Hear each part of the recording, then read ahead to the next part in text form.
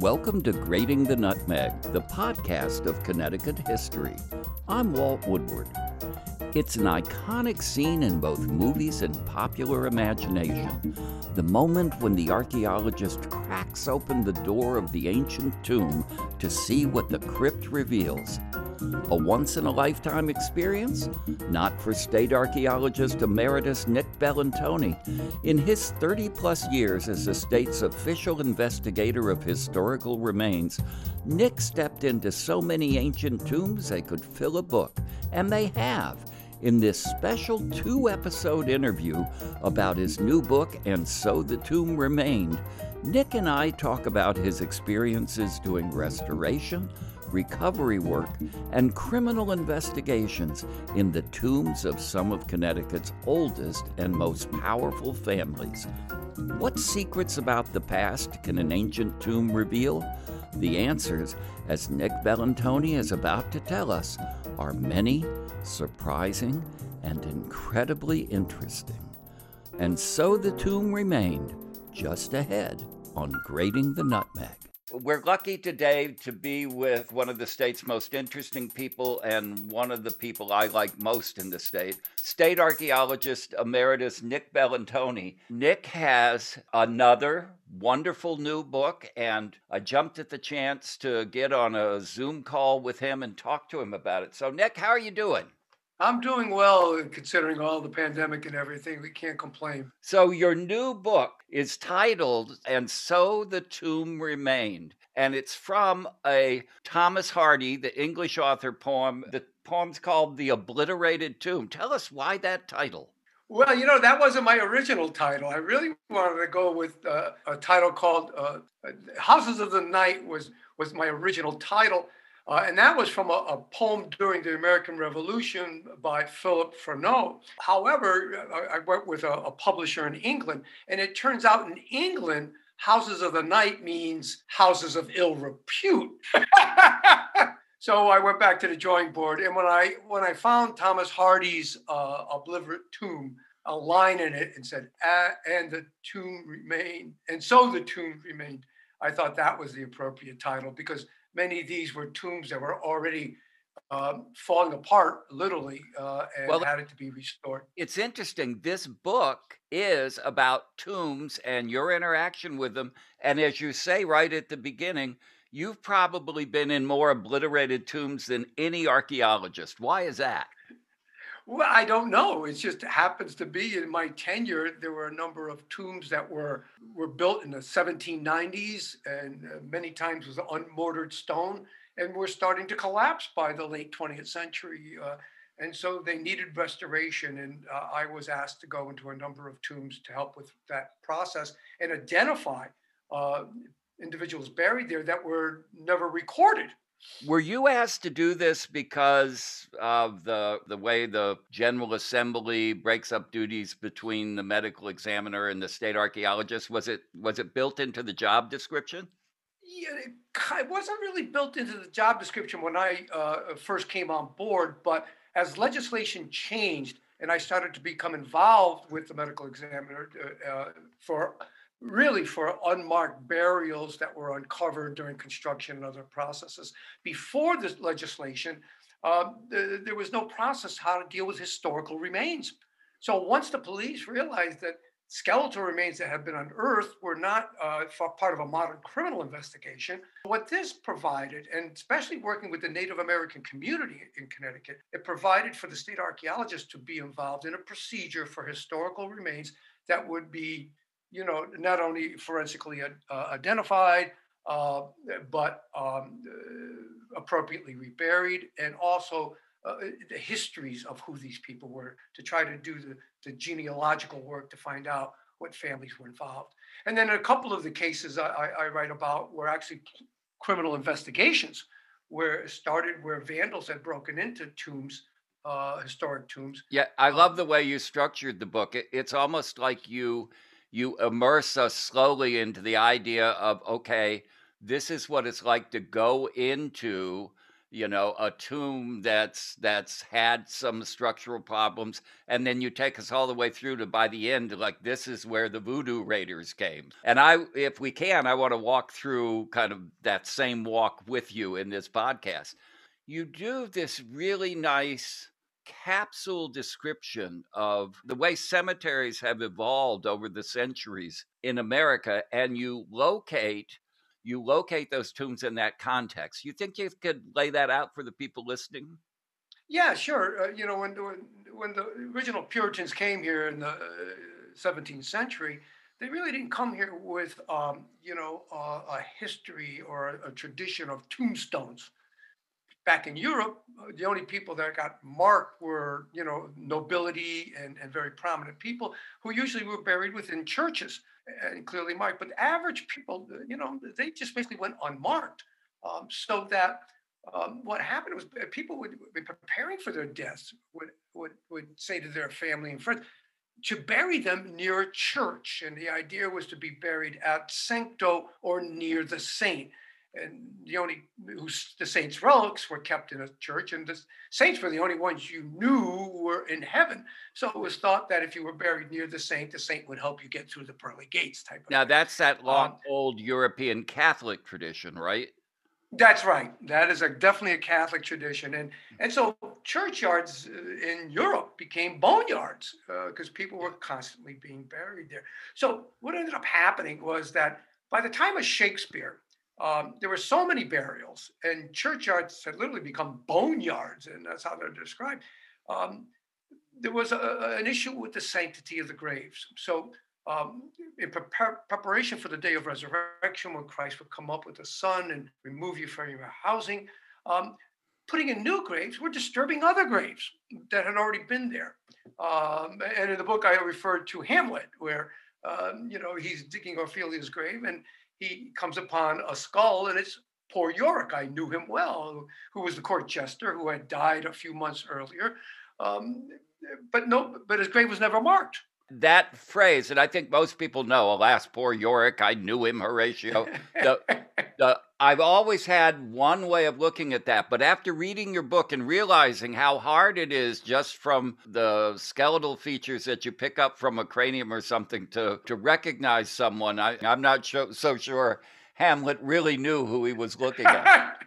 I agree, but it's a thing that resonated with his audiences because of the fact that that's what they were familiar with. You would put a grave in a churchyard and you'd hit other bones. What ended up happening is that families now started to recognize this desecration, if you will, and started placing a simple stone on the plot as if to say, look, somebody's already buried here, dig elsewhere. And that was the origin of the gravestones, right? Just about, yeah. And then, of course, you get the iconographic ones with the images, the memento mori, and so forth. But yeah, it's to kind of mark a grave. And earlier than that, it really wasn't done for common people. And in America, when in the 17th century, when people got here, in the early years, the first generation or two, were stones common, or were they doing this kind of old just bury them in the ground thing? Just bury them in the ground. Whether they got wooden crosses or not, we don't know, because those don't survive. But we have very few, especially early to mid 17th century tombstones or anything like that. So they didn't come over here with a tradition of that. We don't know where many of those people were buried. But as you move eventually into it would grow. The later 1600s into the 1700s, then stones marking graves become more common. More common and more, and they may have put, we do have cemeteries from very early cemeteries where there's unengraved, unmarked field stones, good old New England field stones that were thin, that could be set as an appropriate burial marker that say somebody's buried here, but they may not have anybody's name or initials or anything. So then you start seeing initials, and then you start seeing grave carvers actually come in, and things get far more elaborate. Like you say, when you get into the late 17th century. And the logic behind this is that at the resurrection, when Christ comes back, everyone who's been buried is going to rise up into their original bodies again. And the idea is they have to remain intact so that can happen. That's exactly, yeah, exactly. And of course, that's all changed and been modified. But yeah, that's right. And so, if you go to an old cemetery in New England, in Connecticut, um, and if you read the headstones and the footstones, and you see the pattern there, bring a compass if you need it. But if you notice, the headstone is at the western end of the burial, and where it reads, "Here lies Jonathan Edwards." Jonathan's not in front of the stone; he's actually behind the stone with his feet moving away. So that in some cases you see a headstone engraved and then merely a footstone with probably just the initials of the individual on it. So that they are laying head to the west, feet to the east. So on the day of resurrection, when Christ comes up with the sun, you're prepared to rise and join in that resurrection. Interestingly enough, there's a couple of cases where ministers were positioned with head to the east instead of the west. And so that was so when they all rose, they would be facing their congregation Oh, and be isn't able to that administer to fascinating? them. Yeah. See, we had we had more than a couple, about 3 or 4 cemetery vandalisms where they went into old graves, in some cases veterans, and I assume to collect memorabilia if they thought they were buried with uniforms and swords and stuff. And in one particular case, they had dug. This was in Ledyard, Connecticut. Sergeant Sperry, he was a sergeant during the American Revolution, and the vandals had dug into his grave. And the state police called me out there. When I arrived, there was a big 6 foot pit trench in front of the tombstone, and I went in there and I did my work. And one of the detectives came to me and said, "Nick, what did they take? Did they take anything?" And I said, "No, they dug on the wrong side of the tombstone. That's so wild. Sperry's behind the tombstone, not in front of it." So they didn't understand colonial mortuary practices. So let me make sure that I understand this, just so that when I go see my relatives who are in the old yard down in the town center, that I'm paying respects, to the right side of the stone. What you're saying is that the engraving on the stone, the body is not under the engraving side, but it's on the other side? It's on the back side. Head is the engraved side. Yeah, so the head is underneath, the tombstone is just adjacent to it, but the body is actually behind what you read.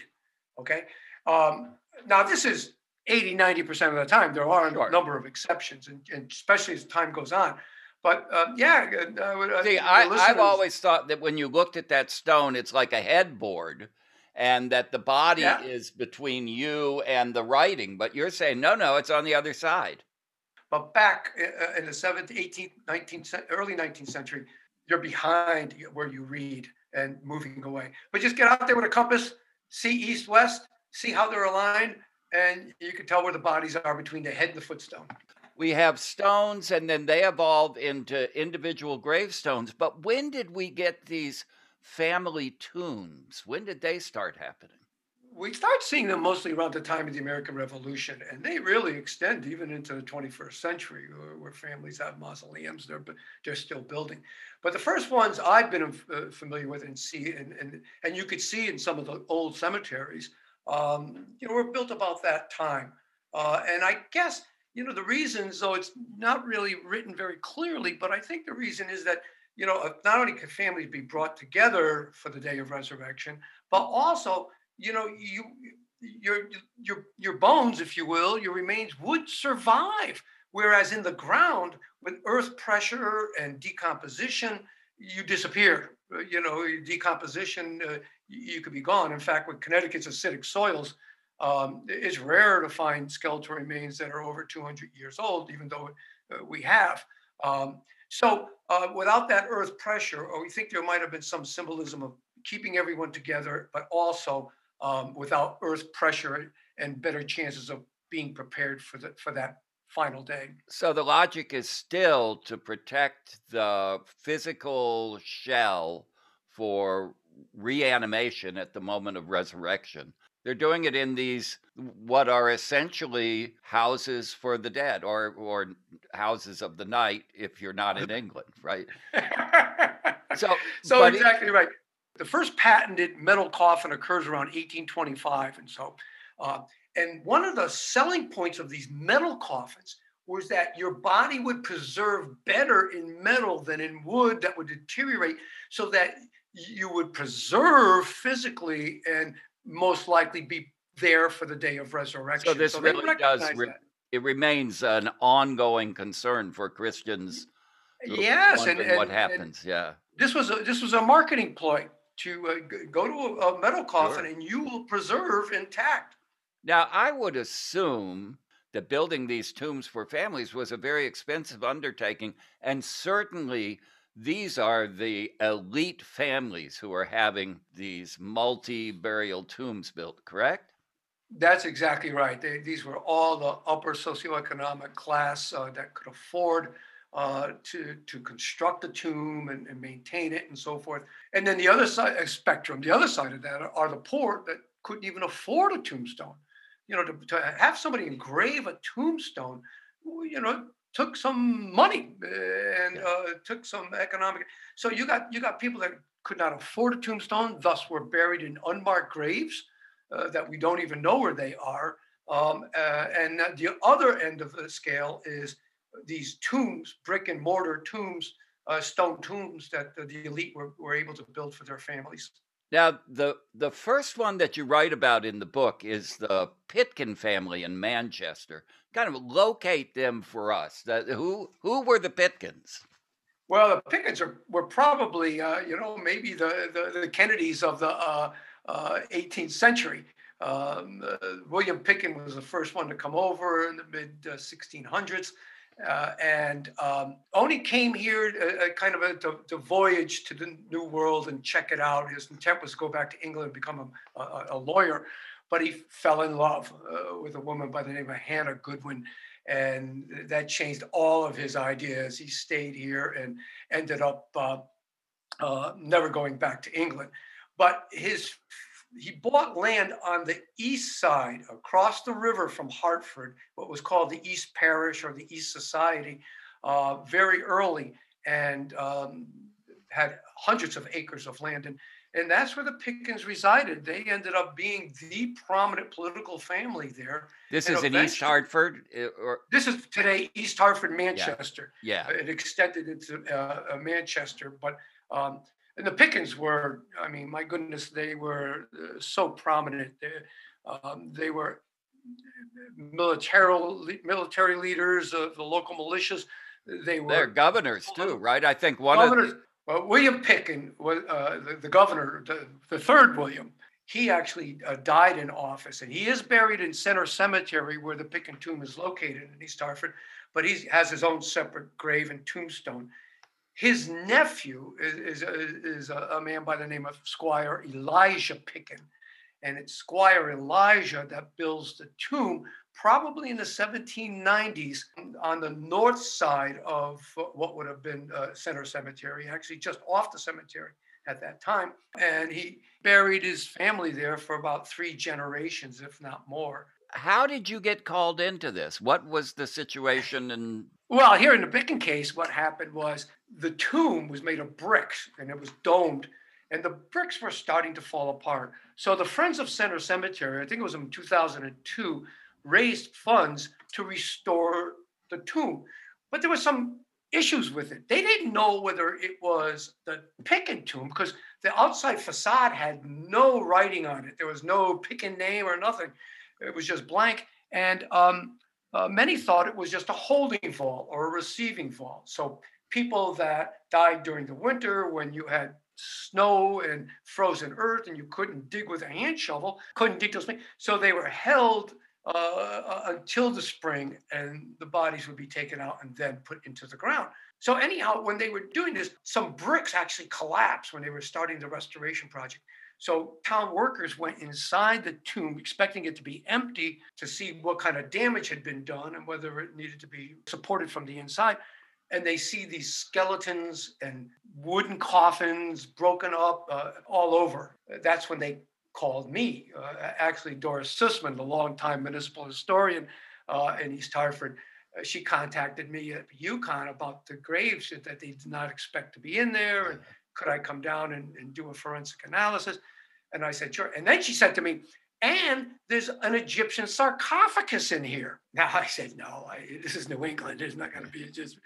But when I got there and I entered the tomb, the sarcophagus turned out to be what's called a Fisk metallic coffin that was patented in 1849. And this was a coffin, rather than being either hexagonal or rectangular, was in the shape of a human body. So it contoured firmly. So it looked like an Egyptian sarcophagus. And this was one of those metal coffins that people were saying this will help you preserve your body more. Absolutely. And you needed to have money to be able to afford one of these things. It turned out that there was a nameplate on the Fisk metallic case, and it said Dr. Stephen Pitkin died 1851, and he was one of Elijah's sons. So we knew we were in the Pitkin. Did you not know till you saw that it had been a Pitkin tomb? Well, there was some talk about that. John Spalding, rest his soul, who helped me as an archivist with Center Cemetery, they had a book, the Pitkin genealogy, that said that everyone had been taken out of the whole tomb and reburied in the ground. So some thought it was a receiving holding vault, and some said, well, it might be the Pitkin tomb, but everybody had been removed, except when we went inside, we found out that was wrong. It was not empty, and there were 16 bodies there. Was this the first tomb that you entered in your career? Was this the first time you'd done this? No, actually not. The first one I did, which is also in the book, was the Chauncey tomb in Indian Hill Cemetery. Yeah. I got called into that one in 1992, I believe. And Pitkin I didn't do until 2000. So when you go inside, what you describe is just a mess. It just sounds like chaos inside that tomb. How big was the tomb when you got inside? They're pretty small, aren't they? Some of them are small, but some of them are small, like 8 feet by maybe 15 feet at the most. But the Pitkin tomb was pretty good size. It was almost like 15 by 20. So it housed, and it had, when you went down the stairs to the dirt floor, the stone steps, there were brick partitions going down the center aisle, and every 2 feet, brick partitions, 7 high, were going to the side walls and the back wall. And what they did is they balanced coffins on the brick partition so they wouldn't be on the ground. So they're building like brick pedestals, right? That they exactly put these coffins on, and they're just going to line them along on these pedestals till they get to the back of the wall.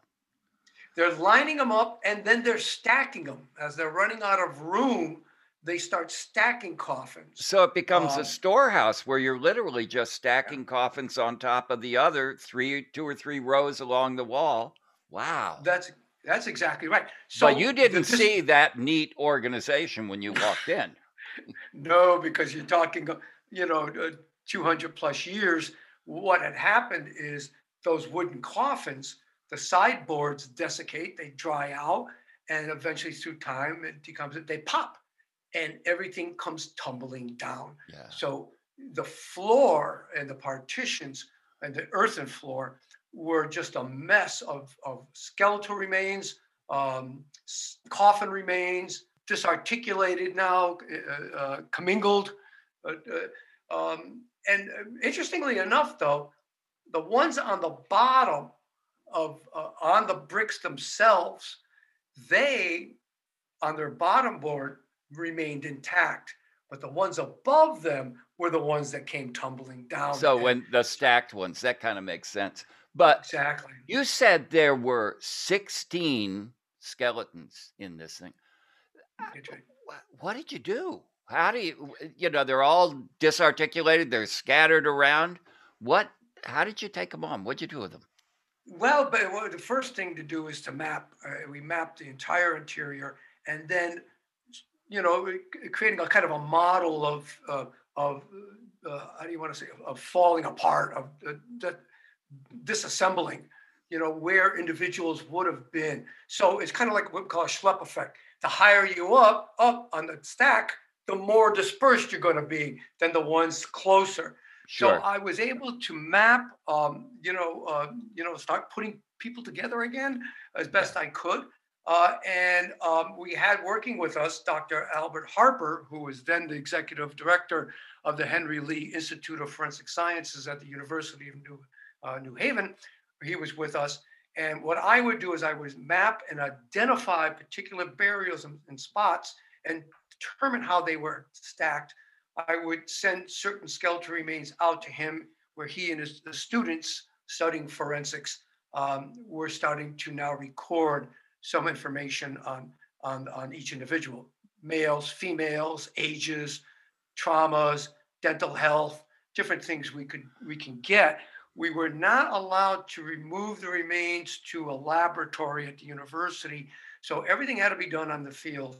And so it was not as detailed as we would like, but we had enough to actually start putting people and matching those demographics, those forensic demographics, with the family genealogy. And we were working with that. We were trying to now start knowing Elijah Picken, his family members, and then matching people And up as best we can. so there was a great amount of detailed genealogy before you ever began to sort through what was going on there. Absolutely, we knew that the Squire Elijah Picken built a tomb. So we really, our archivists were working. They did a full genealogy. So we knew his sons, his daughters, his grandchildren, and we found evidences of at least 3 generations in the tomb itself. One of the things that fascinated me was how all of these skeletons that are laid out on this floor can collectively give you such an interesting image of the health of people in the late colonial, early American period. What were these people's lives like? The interesting thing about it is that we now, in working on all of these tombs, had a body of data on health of these upper socioeconomic families and comparing them to studies that have been done of burials that have been uncovered of lower economic means, farmers and so forth. We were looking for the differences in health at that time period. And you know what? We didn't find a great deal of difference. They suffered from the same diseases. They all worked hard physical labor so that they had signs of osteoarthritic conditions all the way through.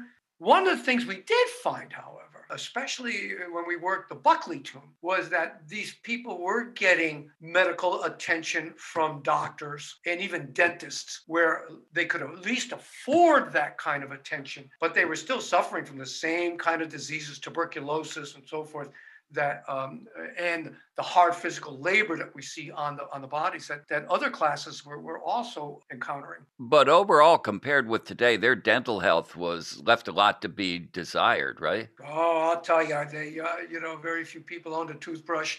Very few ever saw a professional called a dentist. They ate diets that had a lot of sugars and carbohydrates. Their mouths are a mess. I've seen skeletons at the time of that time period, 20-year-olds, early 20s, already lost their teeth from periodontal disease. They're just falling out of their mouths. Dental health was atrocious. And I always used to tell my students that if you needed an excuse to use dental floss, come to my lab. For me, anyway, there's not much that's worse than a toothache. And I just imagine a substantial amount of the population at all times were dealing with abscesses and pains and things. Must have been tough. No question. We see the decay, the caries, and they show up in high frequencies. Sometimes it's less because they've already lost their teeth. There's no caries to observe. And an abscess you mentioned back then, before antibiotics, you can get a tooth abscess and get infected, and it can kill you. Yeah. Because the infection can go through your body. So, before antibiotics, it was very difficult. But dental health is, by today's standards, atrocious. Well, and we'll revisit dental health throughout the book because it's almost like there's a history of dentistry that's part of your study here. So you kind of put the Pitkin family back together and then you reunite them in the tomb and they close it up and it's restored. And I guess it's still there as a restored tomb now. Absolutely. And in your next chapter, you write about a tomb in Colchester, another elite family as big or bigger than the Pitkins, the Bulkleys. And the interesting thing to me about this one is this is a tomb that was itself buried, right? So how did that happen? This is a strange Halloween story. It occurred in now the tomb goes back, we think, to the 1790s, but in 1933, for Halloween, a group of young boys in the town who were attending Bacon Academy, which is right next to the old burying ground in Colchester, right off the green. They decided to break into the old tomb, the Buckley tomb, get a skull, put it on a pole, and parade around town, scaring the dickens out of their fellow classmates. They created such a storm and ruckus that the town fathers came out, they investigated, they found out that the kids had broken into the tomb. In fact, the kid carrying the pole with the skull on it was the minister's the son, and he was totally distraught. It's always the minister's son. Just say they got a good whipping. Let's put it that way. Yeah. But they were also the next day instructed by the school and the town to close up the tomb. So what they did is they removed the old wooden door. The boys, they brought equipment in for the boys. The boys actually bricked up the opening. They dislodged footstones and small tombstones through the cemetery and stacked them in the stairwell that went down into the tomb. This is so no one would ever vandalize it again, right? It's like exactly. Sure, this doesn't happen. They secured the tomb so nobody, and then to top it off, they brought in truckloads of dirt and buried the tomb so there would be no exposure of a tomb even being there. And so what ended up happening after 3 generations, the complete cultural knowledge that there was once a tomb there had been completely lost. Now, there was this little knoll in the western edge of the cemetery where the slope was, but nobody really paid any attention to it. Then I think it was in 2002, which shortly, not too long after we had worked the Pitkin tomb, they were cleaning up. The cemetery had gotten in disrepair. The grass was high. They were going to put in period fencing. They started to now clean things off. And when they did, they found a large metal, marble tablet broken in 3 pieces. And when they put them together, it said, "The tomb of Gershom Buckley and his descendants." And it was then realized that that little knoll there hid a tomb. And so that's when they knew they had rediscovered the Buckley tomb. And they did what everyone in Connecticut does at a moment like that. They said, "Call Nick." That's exactly right. Basically, they had heard, the folks in town had heard about what we did at the Pitkin tomb and how we were able to identify specific ancestors. Now, in the restoration at Colchester, Peter Buckley was very much involved because many of the Buckleys are buried in the cemetery. When he realized now that there was a tomb involved, they contacted me and I went down there and met with the family, met with the town. The cemetery is owned by the town of Colchester. And I looked at this small little knoll and I said, there's probably 10 people in here. I said, we could take care of it. We could do this. They have no records, no burial records. They have no idea who's in this tomb other than Gershom Buckley. They wanted to know if we can go in and possibly identify some of the skeletal remains of their ancestors. What'd you find? It wasn't a little tomb. It turned out there were 30 bodies in there, and it was twice as many as was in the Pitkin tomb. In this case, they were stacked 4 high. Same kind of construction, by the way, as Pitkin. They had the brick partitions along the side in the center aisle. The coffins were balanced on them. But in this case, there were 30 individuals buried in there. So and how big was this? Not very big, right? No, no, about the same size as the pick and tomb, maybe even a little smaller than the pick and tomb, 15 by 15, something like that. Pretty much a square. I had no idea how big it was because the outer portion was very small, but it was really constructed larger under the ground. 30 individuals, and I was just flabbergasted because now I said, what did you get yourself into? Because now I had the logistics of how this was going to get organized. When you confront something like that, it's almost like a mass casualty site. You've Yeah, got yeah, exactly. you have this wildly scattered cacophony of human parts, and you got to try to put them together. What'd you do? So again, it really came down to mapping.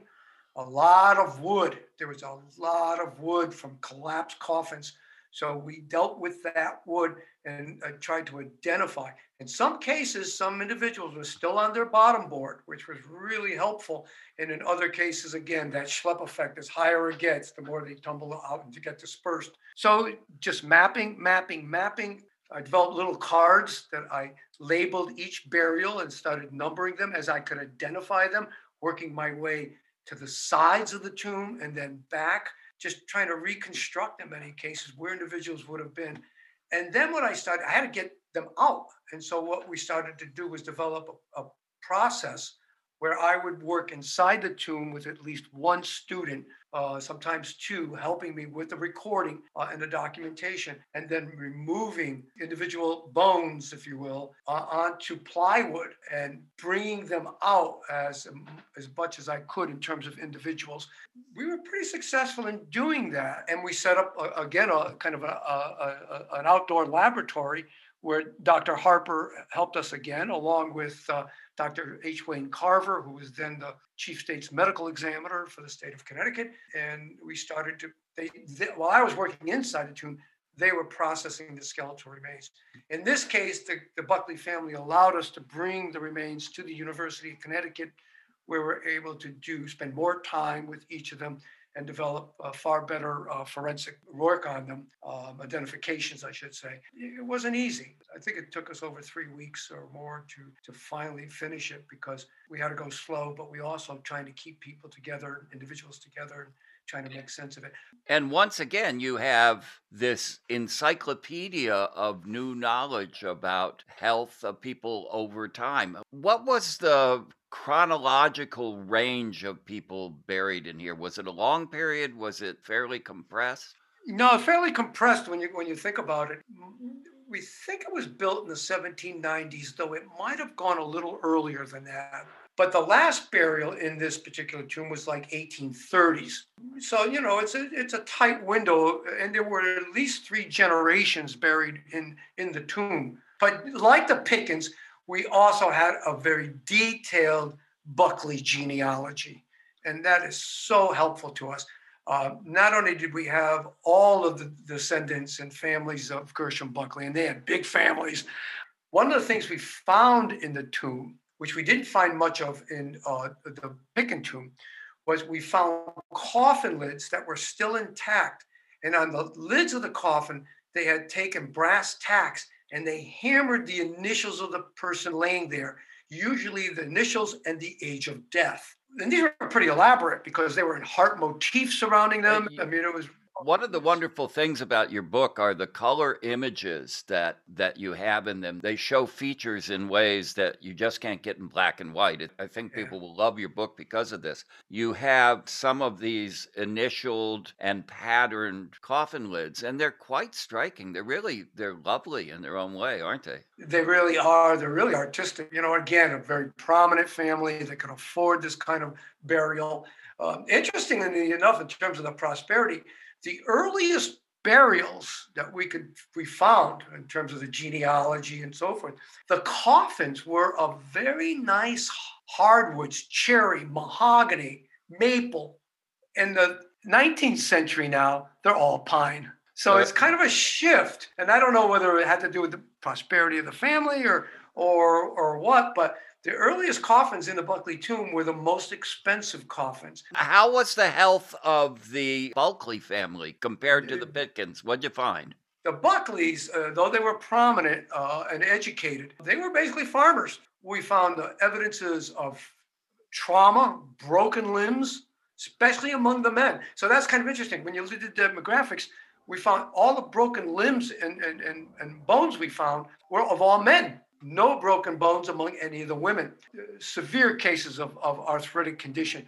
So much so that in the backbones of the men, we found 3 cases where the bones were actually fused together. There was so much arthritic lipping going on, which Wow. means they were kind of like, I don't want to say Cornish hens, but they could not move or flex their backs because the bones were actually fused together. We found evidences of dental doctoring, if you will. Was it this tomb where you found the prosthetics? They were beautifully made false teeth. Beautiful is right. They were false teeth made of gold plating where the palate would be, and then porcelain where the incisor was, where the white incisor would have been. And this was found on the burial of Epaphroditus Buckley, who died at 25 years of age. So he was a young man and probably had lost his teeth or some teeth and wanted to fill in the gap, so to speak, with the partials. But we do know that he served in the War of 1812. We don't know if he died during the war. We have no records of him at all, other than that he served in the war from the Buckley family and would be buried in, I believe it's his uncle's tomb. Well, I would love to show those pieces to a dentist because that work looked really professional. We have shown them to dentists and to others that do dental history, and they were just blown away by it because they had known of, there was evidences of rubber, vulcanized teeth, false teeth. But these were gold plated, and these were really quite expensive. Probably Epaphroditus would have had to go either to Boston or New York, I think, to have something like this worked on. Certainly, I don't think he would have been able to get that done anywhere locally in Connecticut. But anyhow, the history of medicine, these are very, very important because not only do we have them, but we could date them. What a treasure trove of information. I'm State Historian Walt Woodward, and I'm talking with State Archaeologist Emeritus Nick Bellantoni about his new book, And So the Tomb Remains. As you can tell, this is a fascinating story. We're going to keep going with it. Stay with us. There is so much more to come. This is a grave business, but it's fascinating. I'm Walt Woodward. Every day of the year at todayincthistory.com, we tell you about a fascinating, often little-known event that happened on that very day in the past. Todayincthistory.com provides an article, great images, and audio about the event from our daily WNPR broadcast. You can even subscribe to receive a morning email telling you what big event happened in this state on that date. This is your history, and it's worth knowing, and I hope you'll visit todayincthistory.com soon. Todayincthistory.com, because big things happened in this state on this date. In your third story, in So the Tomb Remained, you describe the state funeral for one of Connecticut's most important governors, Samuel Huntington. Can you tell us how this third tomb that you write about received its occupants? Yep. Well, when Samuel Huntington died in the mid-1790s, being a governor of the state of Connecticut, signer of the Declaration, president of the Continental Congress, his resume is an extraordinary resume. During his funeral, there were a few things that went awry. And this was important to us in going into the tomb and doing our work. We needed all that background historical information. He was buried in Norwich, am I right? Or is it? Yes. The Norwich Town Cemetery, one of the earliest parts of Norwich. Yeah, and his tomb is the only tomb actually in there. And it's a small tomb. Just basically occupied by himself and his wife, Martha, who preceded him in death about a year or two before. But during his funeral, one of the things they forgot to do in his coffin was to place a sword in his coffin. And that was traditional back then for governors. They were buried with a sword. They forgot to do that when they prepared the body. So they justified it as to say, well, he never had a sword. He borrowed a sword when he needed one, and he was a man of peace. So they justified that. they were not allowed to do a 21 gun salute or anything like that because the new governor's wife was expecting, and they were with a child, and they were afraid that she might get startled and miscarry. And then finally, when they went into the tomb, they brought the coffin into the tomb, they brought it in head first instead of feet first. So the idea is when you go to these tombs and you enter the tombs, and this goes for all the tombs we investigated except for the Morgan tomb, the head portion faced the door. So they came in feet first, but when they got in, they realized they brought him in head first. So they had to joggle his coffin 180 degrees. And this is a small tomb with flat field stones coming out of the walls. So there was a little herky jerky, and they finally got him on where he was going to rest. So things did not go exactly as they had planned. I imagine that there was a fair amount of banging and clattering when that was going on. Could you move the coffin around without hitting the walls? It would have been very difficult. It depends on how many men were in there. This was a very small tomb. And to rotate a coffin that's 6 feet or at least 6 feet in length, it would take some jostling. Let's put it that way. But so he got kind of tossed around a little. So this is a funeral for one of the most important governors of Connecticut and of the Revolutionary period. And in fact, Bill Stanley, who was a Norwich legislator, plumped for years to have him named the first president of the United States. And you can definitely make, you can make a slightly tortured case for that. but anyhow, he is, in fact, a very, very important Connecticut figure from the Revolutionary era.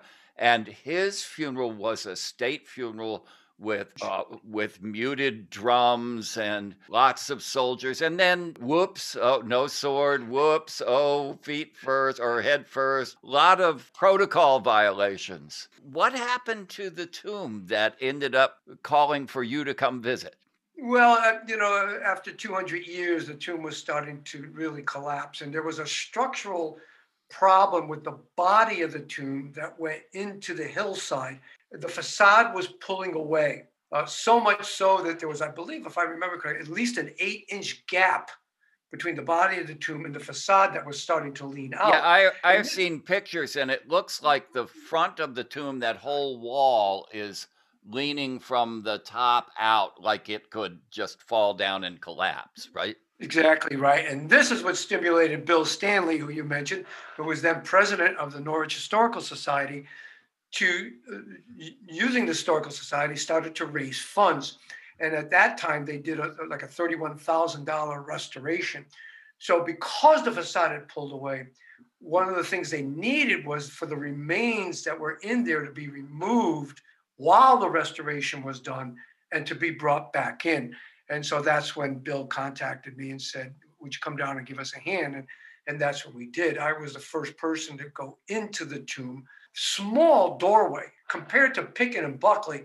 This was like, I'm a little guy, and I had to crouch down to even get through it. And I said, how did they even get a coffin through here? It's enough, but you couldn't carry the coffin in like you could at Pickett and Buckley. Somebody had to be inside to accept the coffin because it was just too narrow. But anyhow, that's when we went in, did our normal procedure, a lot easier than the Buckley tomb because there was only 2 individuals, but we mapped them. Martha, as you walked into the tomb, Martha was on the right-hand side, top shelf, and Samuel was on the left-hand side. The shelves were not continuous. They were basically footstones jetted out from the side wall in 2 rows. So that means there were gaps between the stones. And so with decomposition, with the coffins rotting, eventually some skeletal remains collapsed through the gaps and were on the floor in some cases. So they were dispersed downward, while some remains were still platformed on the high level. Was it more chaotic than you would normally expect in a situation like that? No, it's exactly what we would expect, because one of the questions they had is they thought maybe they had been vandalized in the past, but there was no real evidence of that. They collapsed downward. But because they were both on separate sides, on different walls, there was no commingling of bones. It was very easy to distinguish Martha from Samuel. Am I right that this is the burial where there's a ribbon? Yes. So because of the gap in the tomb, environmental elements, rain, animals got into this place. And as a result, the bones really took a beating. So that the preservation was not really great, not like we saw at Picken and in Buckley. But Martha, she was buried with a blouse on. She actually had textiles, a blouse on with a ribbon around her neck. And there was evidence behind her skull of a tissue that would be a pillow. So her head rested on a pillow on the coffin. However, from the waist down, she was not dressed at all. There was nothing there. She did have a shroud around her, but she was just wore a blouse, and I assume that was for the funeral. And you make the point in this book that clothing is extremely valuable in this period. Oh, absolutely. And so people actually, it was very unlikely that people were buried in their clothes. Even rich people, if you will, rich people, higher up or socioeconomic status, it was hand woven and it was work, and you pass those on to brothers and sisters. It's not really until textile factories and mills get going in Connecticut, and you get into the mid to late 19th century, and you've got these Gilded Age, very rich. They start burying their dead with clothing because they could afford to do so, and they're now machine made as opposed to hand woven. But you go back to the Pickens, the Buckleys, and the Huntingtons, and they were basically naked. But interestingly, Martha had a blouse on, and I think when they lifted the lid of the coffin, the head portion, to view her during the funeral process, she had a blouse on with a bow, to be respectful and to see that. But we found no boots, buckles, or buttons with Samuel. He was basically buried with a sheet or a shroud. And without his sword. And without his sword. And that was important for us, because expectations and this idea that maybe the tomb had been vandalized, was the sword taken? Did you know before you went in not to look for a sword, or was... Yeah, we had done some historical research. Done the homework. Before. Your job here is to reassemble the remains with the individuals, and then did you take them out and they were reinterred? How did that work? What happened? So basically, that's right. Well, our job was to, hopefully in a respectful and professional way, remove them separately. And again, the skeletal remains were not in great preservation, so we only got bits and pieces. We didn't have complete skeletons here. But yes, we're working with a funeral director in town, Church and Allen, and once we moved them, they brought the remains in Ziegler coffins to their funeral home, and they purchased new hexagonal wooden coffins for both Martha, and beautiful coffins. And then they were eventually, after our work was done, placed in the coffins, and then they would be reburied with all military honors fitting a governor of the state of Connecticut and signer of the Declaration of Independence. So the end result was to bring them back. There was Bill Stanley and the Historical Society organized a wonderful reception. Speakers and congressional governor, they were all there represented, and you were there too, right? You had an important job in in this ceremony.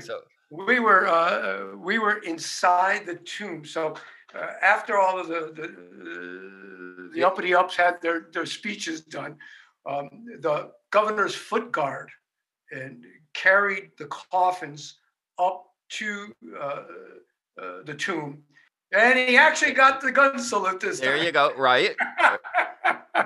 Did he get a sword? No, not that I know of. Yeah. No, the sword was not replaced.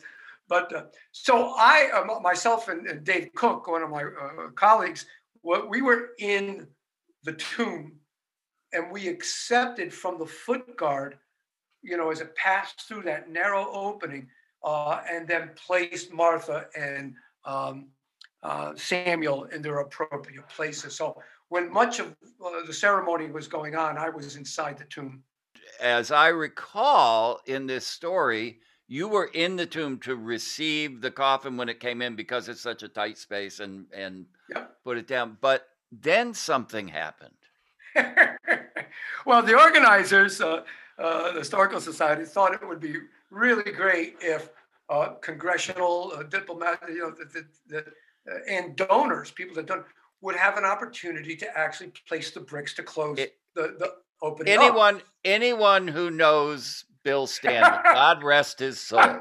Rest his soul. That is so classic Bill Stanley. Get the people who helped. Let's get them invested in this. So he has each of them get a brick, and they're going to help seal the tomb again, right?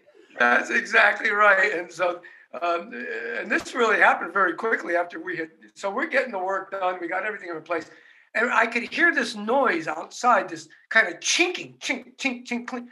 And, I looked at Dan and said, what's that? What's going on out there? And I looked up, and they were starting to seal up the tomb. And I started yelling. And you're inside. I'm inside. It's an Edgar Allan Poe story. They forgot we were in there, I guess, and started to proceed. But when they heard me yell, I think they realized it wasn't Samuel. So we got out. What a story. You know, that's funny. And when you tell it at the end, it's just a funny story. But there's another side to this, and I couldn't help but wonder about this as I was reading this book. When you go into a tomb, you are really confronting mortality in its, most physical manifestation. And none of us are getting any younger. And I know, I know you always treat a site with human remains respectfully and thoughtfully. Yes. But does it make you contemplate your own mortality working in these situations? Not while I'm working the situations. When you're in there, you've got a job to do. You're called in for whatever reason, and you've got some work to do. And I'm concentrating on doing the work as best as I can. So I'm not really thinking about that kind of stuff. Later on, you go, kind of after the effect, you kind of think back on it. But no, it doesn't.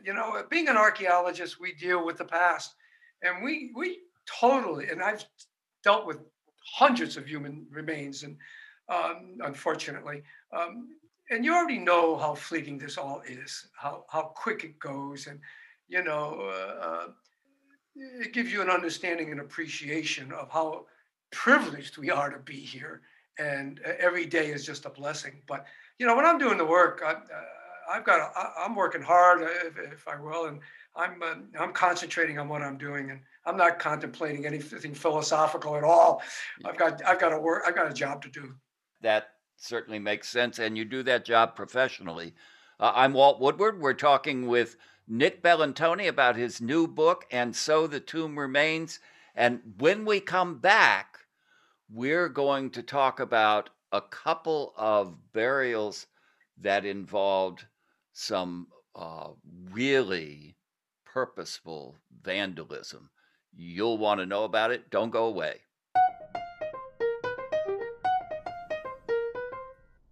You can find Nick Bellantoni's book, And So the Tomb Remained, exploring archaeology and forensic science within Connecticut's historical family mausolea, at your local bookstore or through your favorite online book dealer.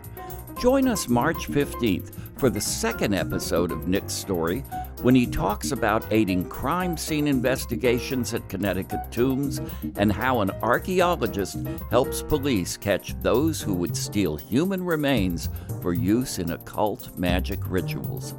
It's a grave undertaking, coming March 15th on Grating the Nutmeg.